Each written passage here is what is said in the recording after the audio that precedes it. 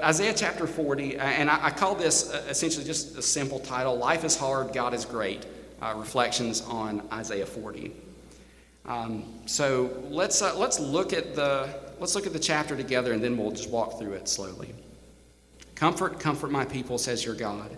Speak tenderly to Jerusalem and cry to her that her warfare is ended, that her iniquity is pardoned, that she has received from the Lord's hand double for all her sins. A voice cries, in the wilderness prepare the way of the Lord. Make straight in the desert a highway for our God. Every valley shall be lifted up, and every mountain and hill be made low. The uneven ground shall become level, and the rough places a plain. And the glory of the Lord shall be revealed, and all flesh shall see it together, for the mouth of the Lord has spoken. A voice says, cry, and I said, what shall I cry? All flesh is grass, and all its beauty is like the flower of the field. The grass withers, the flower fades, when the breath of the Lord blows on it. Surely the people are grass. The grass withers, the flower fades, but the word of our God will stand forever. Get you up to a high mountain, O Zion, herald of good news. Lift up your voice with strength, O Jerusalem, herald of good news. Lift it up, fear not. Say to the cities of Judah, behold your God. Behold, the Lord God comes with might, and his arm rules for him. Behold, his reward is with him, and his recompense before him. He will tend his flock like a shepherd. He will gather the lambs in his arms. He will carry them in his bosom and gently lead those that are with young. Who has measured the waters in the hollow of his hand and marked off the heavens with a span, enclosed the dust of the earth in a measure, and weighed the mountains in scales and the hills in a balance?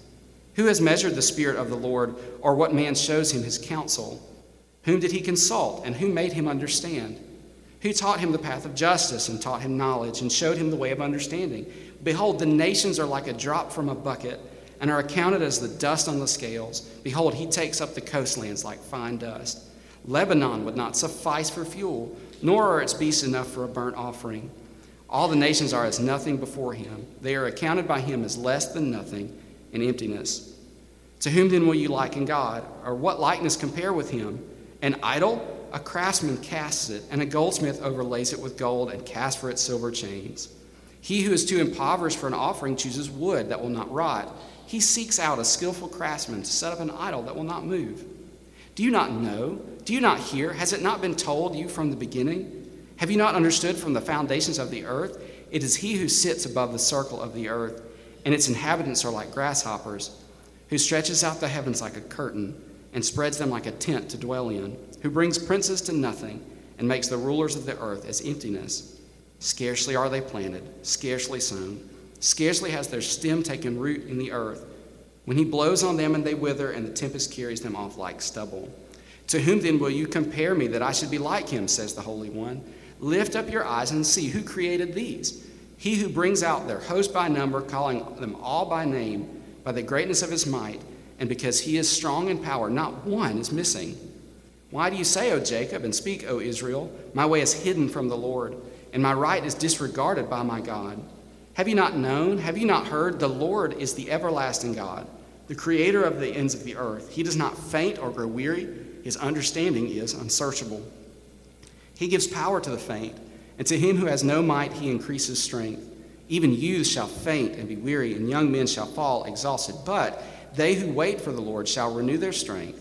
They shall mount up with wings like eagles. They shall run and not weary. They shall walk and not faint. So we come to Isaiah here, and throughout the book of the prophecy, we understand the prophet's job was to come to the people when they were in error, they were not following the word of the Lord. We understand under the Mosaic covenant there were going to be blessings for obedience and curses for disobedience. And one of the prophet's jobs was to come to them and say, repent. Like you're not following the law. You're not following the Lord. You need to repent and follow him. Another unique thing that the prophets would foretell is when judgment was coming. That there was a point in the life of Israel we see, God is just amazingly merciful and gracious and patient over and over and over again. We see risings, we see fallings, faithfulness, unfaithfulness, and God just regularly is just kind and patient and gracious. But there's a time that's coming for the life of the people of Israel that it's going to fill up the measure, and it's going to be time, and God's going to judge them. He's going to bring other nations to come in. They're going to be dispossessed from their land. They're going to be exiled. Many will die. And It's just part of God's plan, and he responded to their sin in a way that's in keeping with his righteousness and his character, which is just amazing. But Isaiah 1 through 39 kind of describing some more of Israel's plight and where they're at. And then Isaiah 40, it almost seems like it takes this turn within the prophecy in the book, and it talks about where the people can receive comfort and like looking forward for when they're coming back. There's this comfort that can be spoken to them. So you can imagine, leading up to exile, leading up to the difficulty of these nations that are coming in and assailing them. This is probably for many not a very fun time. This is not a good time. And so there's need for comfort here, even comfort that may not be immediately received or understood, but something to look forward to. And the prophet here is called to comfort the people of God. So they're facing judgment.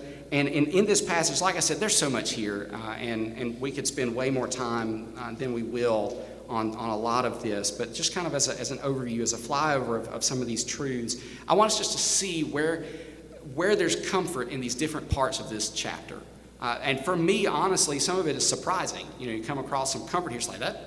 Maybe at first hearing wouldn't necessarily sound so very comforting, but there's comfort found throughout this chapter, and it's just remarkable, and I think very helpful for the reality that the Israelites were facing here. Life is hard, but God is great, and then by extension, us being in as the people of God today, we recognize also life is hard, but to get us through that, God is great, and he helps us in the midst of it. So we can turn to God's word for help and for comfort in those times. So in verses 1 and 2, comfort and forgiveness, just as simple as can be.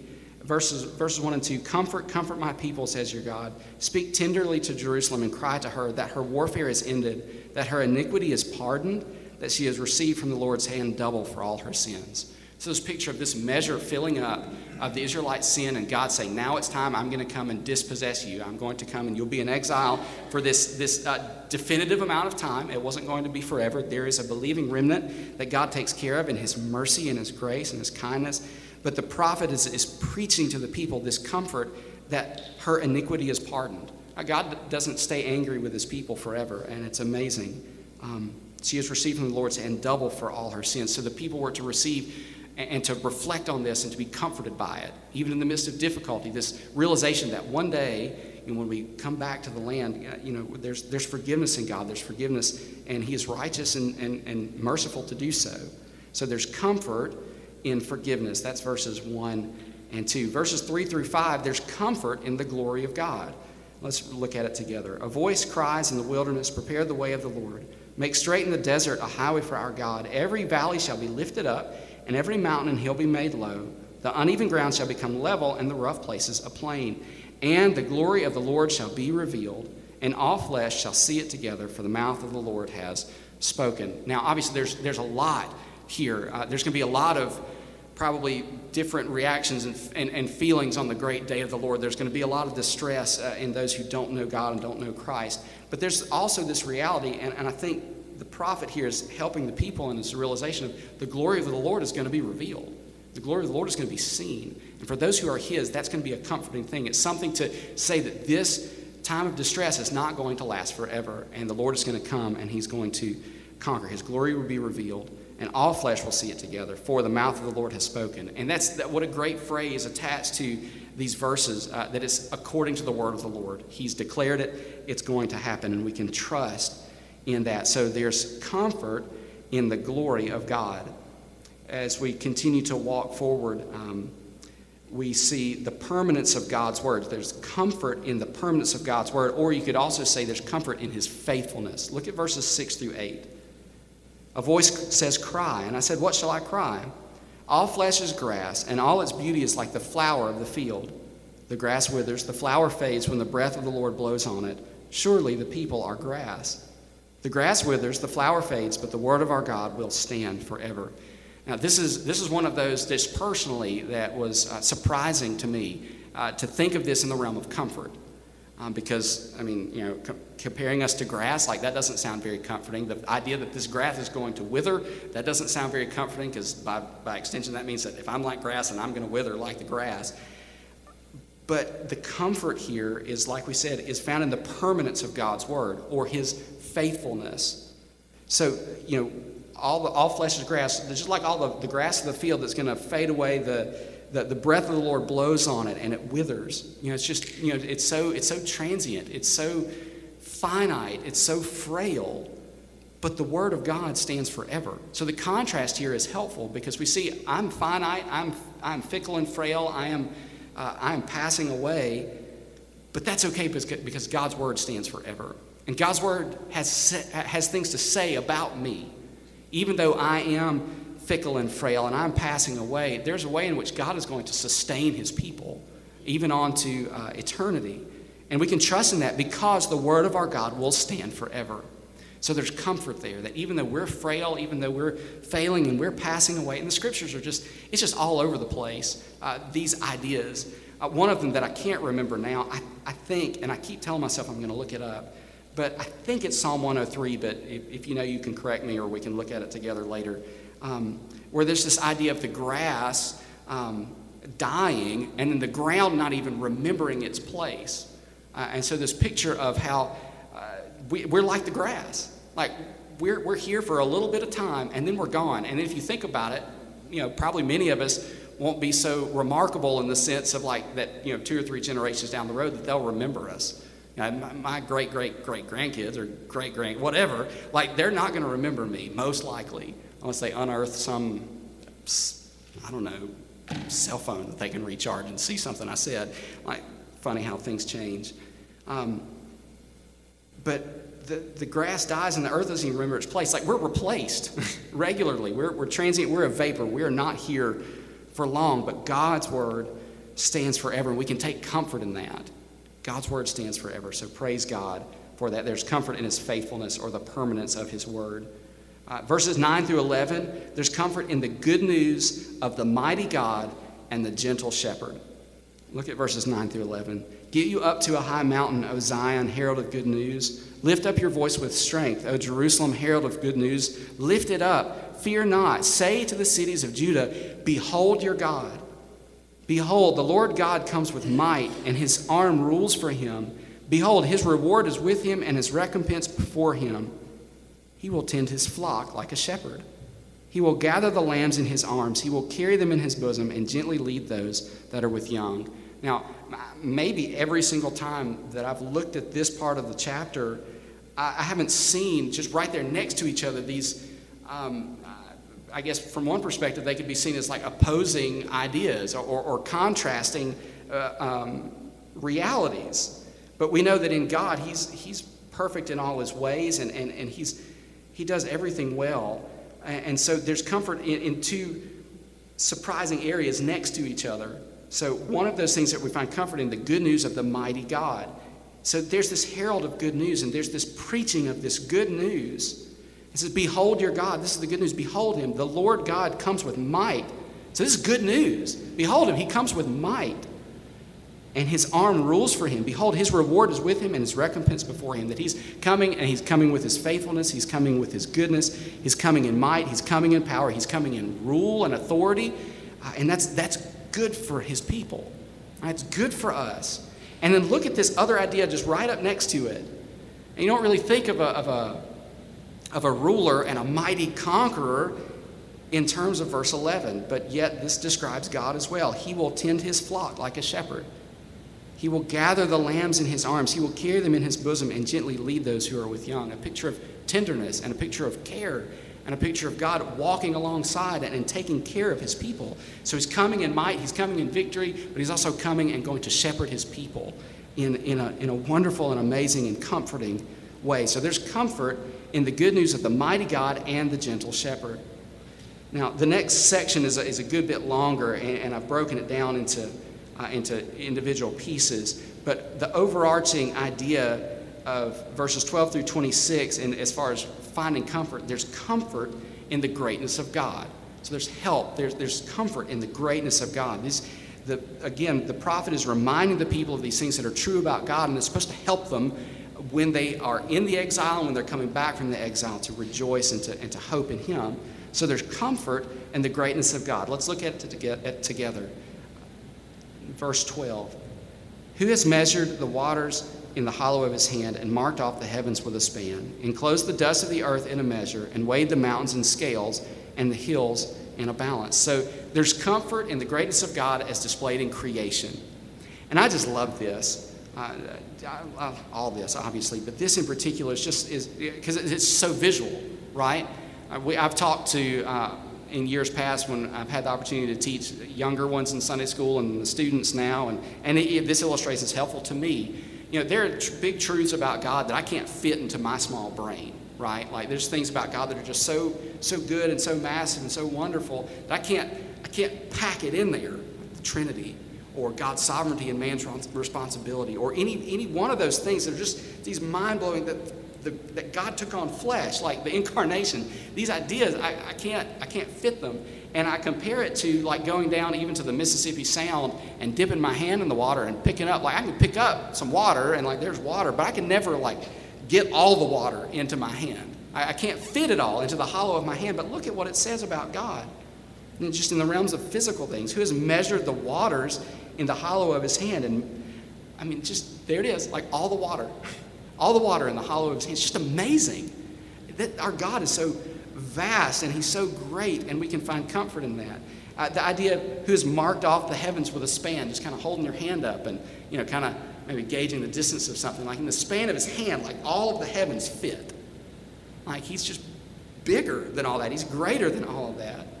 Who has enclosed the dust of the earth in a measure? Like you can't measure, I don't have a container big enough to measure all the dust on the earth, but God does. He's enclosed it in a measure. Who's weighed the mountains in scales? You can't pick those up. You can't pick them up and put them on a scale. There's nothing to weigh them against. But God can. He's that great and he's that big. Or who's weighed the hills in a balance? Same idea. And we don't walk away from that only fearful.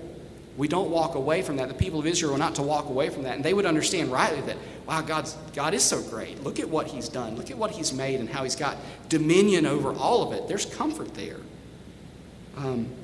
So there's comfort in the greatness of God as displayed in creation. There's comfort in the greatness of God displayed through wisdom. Look at verses 13 and 14. Who has measured the Spirit of the Lord, or what man shows him his counsel?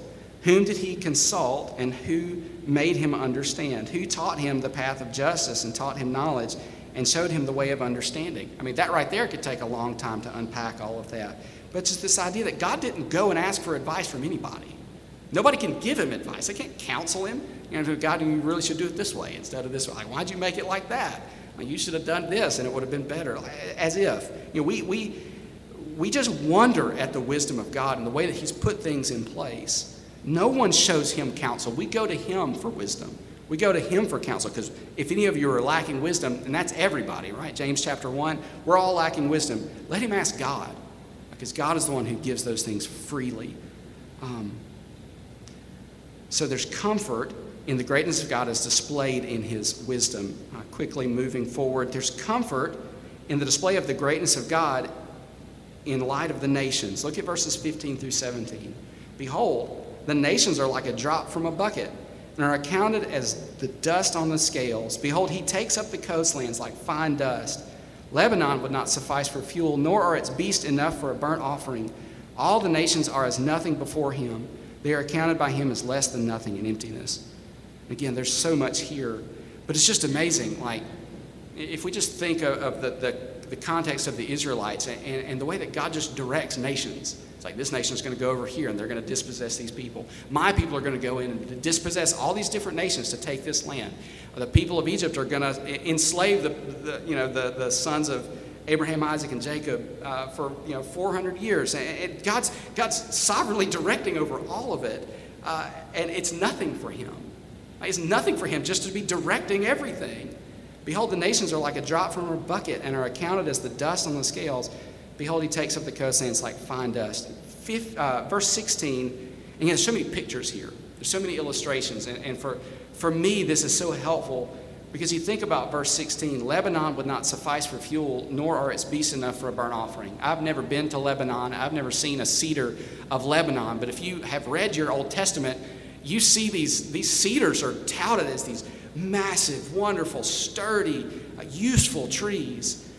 But all of the cedars of Lebanon Like all those trees cut down and laid on an altar, that wouldn't be enough to make a fire big enough that you could take all the animals that you could find and be a burnt offering large enough to appease God's wrath because of the sin of even one person, really. I mean, it's not enough. All of that, like it's just pictures of that, every bit of it's not enough. God is bigger and he's great among the nations, even his own people. Verse 17, all the nations are as nothing before him. They are accounted by him as less than nothing in emptiness. Now, something interesting about that is that's obviously true, that he's greater than all that. And yet, just as a side note here, you think about like God has still ordained that we would be significant, which is just fascinating. That in one way that you look at this, God is greater than the nations and they don't compare to him. But at the same time, God in his goodness and his love has counted people as significant, having, life and breath and making decisions and saying things and having actions. And there's a significance that he grants to people, which is just amazing. But in the end, he is the one that has granted that significance. He's the one that has determined that it be so. And as such, he is greater than the nations and the peoples. So there's the greatness of God as displayed in relationship to the nations. Look at the greatness of God as compared to idols in verses 18 through 20. To whom then will you liken God? Or what likeness compare with him? An idol, a craftsman casts it, and a goldsmith overlays it with gold and casts for it silver chains. He who is too impoverished for an offering chooses wood that will not rot. He seeks out a skillful craftsman to set up an idol that will not move. I mean, God measures the heavens with a span. He holds the waters in the hollow of his hand. He's greater than all the nations. He's sovereign over all that. It's almost comical, really. It's satirical here. Are you going to compare God to an idol? To something that some man made and put some precious metals on top of and makes it beautiful and makes it, here's the best one. Go out and get the best idol you can get. Like it's just utterly ridiculous. God is so much greater. An idol is nothing. And God is greater. And so over against these false gods and these idols, I mean, because look at it takes the picture and makes it even more foolish. He who is too impoverished for an offering, this fine, beautiful idol, he chooses wood that won't rot. Like he's trying to find a God that won't rot or fall over. It's just comical. So obviously, we're not going to compare God to an idol. His greatness is displayed against those false gods. There's comfort in that. And then we see comfort in relationship to the rulers of the earth, and the greatness of God in relationship to the rulers of the earth. Look at verses 21 through 26. Do you not know? Do you not hear? Has it not been told you from the beginning? Have you not understood from the foundations of the earth? It is he who sits above the circle of the earth, and its inhabitants are like grasshoppers, who stretches out the heavens like a curtain and spreads them like a tent to dwell in, who brings princes to nothing and makes the rulers of the earth as emptiness. Scarcely are they planted, scarcely sown, scarcely has their stem taken root in the earth when he blows on them, and they wither, and the tempest carries them off like stubble. To whom then will you compare me that I should be like him, says the Holy One? Lift up your eyes on high and see who created these. He who brings out their host by number, calling them all by name, by the greatness of his might, because he is strong in power, not one is missing. So see the picture here in verses 21 to 26, and God and his greatness over against the greatness or so-called greatness of earthly rulers. We find comfort in the fact that God is truly great in contrast to these rulers. So the answer in verse 21, do you not know, do you not hear, has it not been told you from the beginning? Have you not understood from the foundations of the earth? Like they do know. They have heard. It's been told to them that God is the one who is doing these things, but it just over and over again, and we can identify, they just forget. It just escapes them. It goes away. In the midst of the reality that life is hard, the reality that God is great sometimes just kind of flitters away from our mind, and it hurts them. So yes, they know. Yes, they've heard. And he reminds them in verse 22, it is he who sits above the circle of the earth. So he's up, ruling over all of it, and the inhabitants are like grasshoppers. Grasshoppers are small and frail, and God is so much bigger than the people. Who stretches out the heavens like a curtain and spreads them like a tent to dwell in. So you just kind of imagine maybe setting up a tent or putting up a curtain and kind of setting up a canopy or whatever. Like, you're kind of in control of that. You're setting it up, and like you're kind of bigger than maybe what it's encapsulating. Like, God stretched out the heavens like a curtain. And just, whoop, there it is. Like, there's the heavens. It was nothing for him. The rulers aren't like that. Because look at verse 23. He brings the princes to nothing and makes the rulers of the earth as emptiness. Like, so God's over here being able to create everything. He's bigger than the inhabitants. The inhabitants are like grasshoppers. It's been like this from the foundations of the earth, and he can bring princes to nothing. Look at what it says about these princes. Scarcely are they planted, in verse 24. Scarcely sown, scarcely has their stem taken root in the earth when he blows on them, and they wither, and the tempest carries them off like stubble. Take any long-standing government that you can think of, any successful nation, any successful dynasty that maybe has been stretching on for thousands and thousands of years. Like, scarcely are they planted. Scarcely are they sown. Scarcely has their stem taken root in the earth. When he blows on them, they wither. Right? What's a couple thousand years to eternal God? It's just amazing. And there's comfort in this, and the reality of God and his greatness over against these rulers. So the question comes, to whom then will you compare me, that I should be like him, says the Holy One? No one. That's the understood answer. Lift up your eyes on high and see who created these. So just looking at the heavenly bodies. Who created this? Well, these rulers didn't. He who brings out their host by number, calling them all by name, by the greatness of his might, and because he is strong in power, not one is missing. So not only did he make them and put them in place, but he sustains them as well. No ruler can do that. No earthly human can do that. It's not even close. There's no one who compares to God. There's no one like him as we behold him in his truth, in his word. So there's comfort in the greatness of God as opposed to the greatness of any earthly ruler. So we move on to verses 27 through 31. And the heading here, one way we can look at it is the Israelites were to find comfort in God's perfect watch care and in his ceaseless sustaining. Look at verses 27 through 31. Why do you say, O Jacob, and speak, O Israel, my way is hidden from the Lord, and my right is disregarded by my God? Have you not known? Have you not heard? The Lord is the everlasting God, the creator of the ends of the earth. He does not faint or grow weary. His understanding is unsearchable. We'll stop there and just get an idea of this perfect watch care of God. Like God, we know in the Psalms, in Psalm 121, he doesn't sleep or slumber. Behold, he who watches Israel neither slumbers nor sleeps. Like he doesn't take a break. Like his watch care is constant and it's perfect. He's ceaselessly sustaining everything. And yet, the Israelites have the gall to say, my way is hidden from the Lord and my right is disregarded by my God. You know, in the midst of their difficulty, which was real, in the midst of their suffering and trouble and distress, which was very real, they lose sight of this reality that God is still God, and he is still in control, and he is still watching over them and still preserving them and sustaining them. So it's folly for them to say, my way is hidden from the Lord, and my right is disregarded by my God. They're just wrong. And God is correcting them. Have you not known? Have you not heard? The Lord is the everlasting God, the creator of the ends of the earth. He's not faint or grow weary. His understanding is unsearchable. He's not ignorant to their plight. He knows the distress that they're in. He's intimately acquainted in it. He is sovereign over it. He knows of their distress. But he is everlasting. He doesn't faint. He doesn't get tired. And he's not confounded by it. He's not thinking, Israel's in trouble. What am I going to do about it?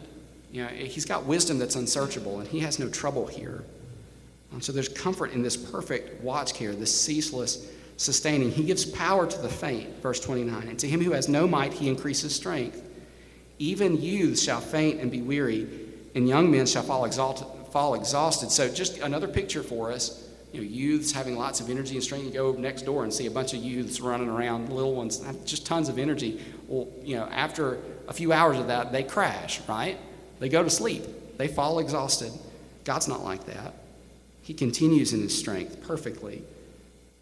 But so even youths shall shall faint and be weary, and young men shall fall exhausted. But they who wait for the Lord shall renew their strength. They shall mount up with wings like eagles. They shall run and not be weary. They shall walk and not faint. So there's help.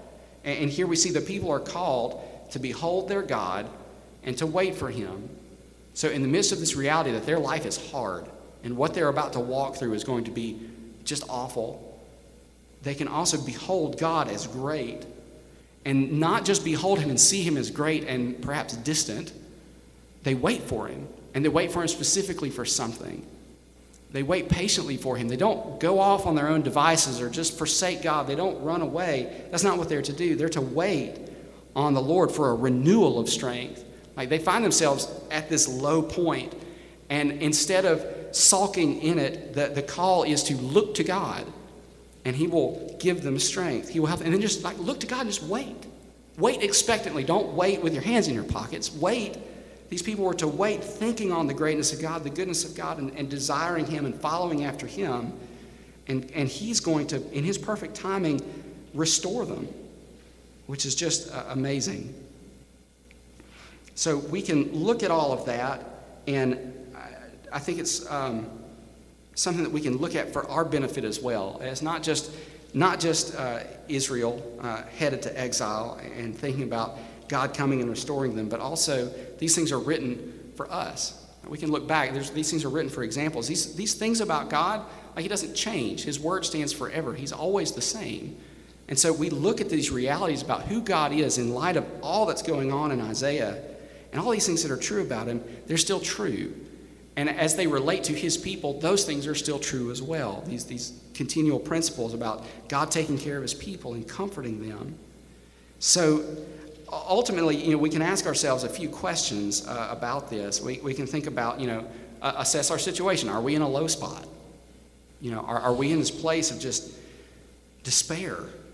It happens. If you're not right now, you maybe just came out of one, you're about to go into one, and people you love that are around you are in one right now too. It's just the way of the world. There's this roller coaster that we're on. It's just we're down, and sometimes down, and it just can't get any worse, it seems, and then it does, and there's sickness, and there's suffering, and there's difficulty, and there's strife at home, and there's trouble at work, and just around every turn there's turmoil and difficulty, there's violence, you turn on the news, and everything's just so bad so often.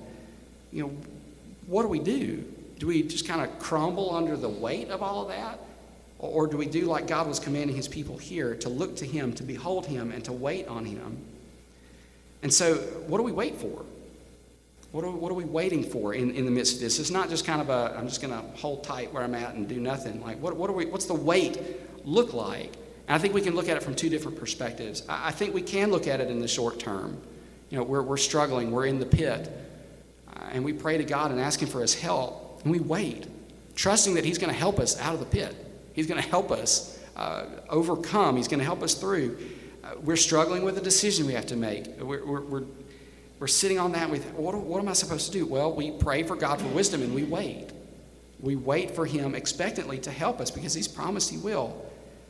We may be sick. We may be struggling with some disease. And we know that there's no ironclad promise that we pray in faith and we're going to get healed and we're going to get better. But that doesn't stop us from praying and asking God for help and trusting that he is the one who is able to bring us out of that.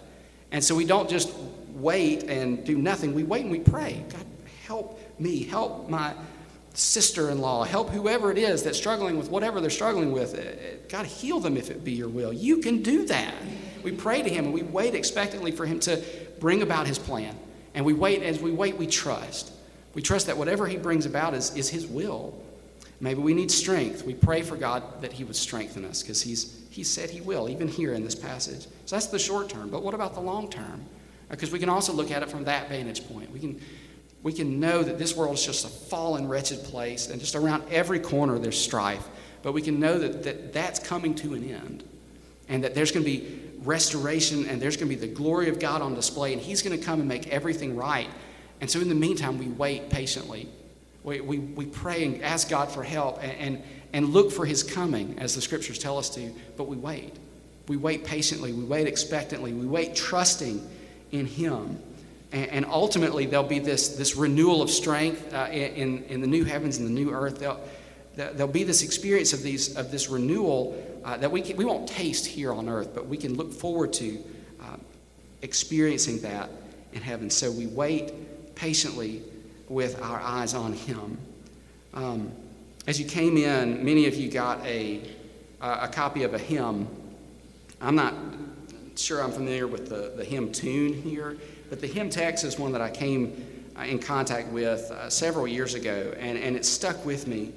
And it's just so good, and it's just so helpful in consideration of what we've just been looking at. So if you look at it, the name of the hymn just goes along with the first line, "Thou lovely source of true delight." And so we're singing about God. "Thou lovely source of true delight, whom I unseen adore, unveil thy beauties to my sight, that I may love thee more." So imploring God to show himself to us, so we can behold him, like the passage says, "Behold your God." "Thy glory o'er creation shines, but in thy sacred word I read in fairer, brighter lines, my bleeding, dying Lord." So the heavens declare the glory of God. The skies display his handiwork. The idea from Romans chapter 1 that creation is, we know there's a God. So creation is revealing that. But then we go to the scriptures and the good news. "I read in fairer, brighter lines, my bleeding, dying Lord." We learn about salvation through Christ in his word. "'Tis here whene'er my comforts droop and sin and sorrow rise, thy love with cheering beams of hope my fainting heart supplies." I mean, think about the Israelites. Their hearts were fainting. Think about your heart in difficulty. It's fainting, maybe in your sin, maybe in your sorrow. The love of God, thy love with cheering beams of hope my fainting heart supplies. So remembering who God is brings about this renewal. But then verse 4 is super helpful in my opinion, because it expresses definitely my experience of life. So at the end of that last stanza, "my fainting heart supplies," I've been given strength, I've been given help. Verse 4, "But too soon the pleasing scene is clouded o'er with pain. My gloomy fears rise dark between, and I again complain." That roller coaster, right? And we're just so acquainted with it. We're so familiar with it. "Jesus, my Lord, my life, my light, O come with blissful ray, break radiant through the shades of night, and chase my fears away. Then shall my soul with rapture trace the wonders of thy love, but the full glories of thy face are only known above." So the hymn writer here is acquainted with the reality that it's hills and valleys. It's good times, it's bad times. And so often the bad times are accompanied with our complaining, and it just makes it worse. And we take our eyes off of God, and we're not beholding him and trusting him and waiting patiently for him. But then this breath, this help, this life that comes from the word kind of comes in, and we just experience over and over. But then we wait expectantly for just the realities that this last stanza talk about. The full glories of thy face are only known above. That one day when we're with him, that part of our earthly existence is just going to fade away. If we're his, if we're with him, if we're trusting in Christ, if we belong to him, if we've repented of our sins, if we've trusted the gospel, believed in the risen Christ, then we'll be able to behold God in such a special way for eternity that we don't see right now. We'll see him in a special way for eternity and be able to be in his presence and rejoice in him and worship him and glorify him forever. So that should just make us think. Each one of us, are we there? Are we trusting in Christ? Are we finding our source of delight in him? Are we comforted by him? Are we looking at his greatness in the midst of things that are hard? Are we waiting on him in patient expectation that he's going to help us? Or are we running from him? Maybe we're not even believing in him to start with. Maybe we're not trusting in Christ. We each need to examine our hearts. Are we in Christ? Are we trusting him? If we are we running from vistas of his goodness and grace in his word that would help us in our current situation? Let's pray together. God, we do thank you for your word.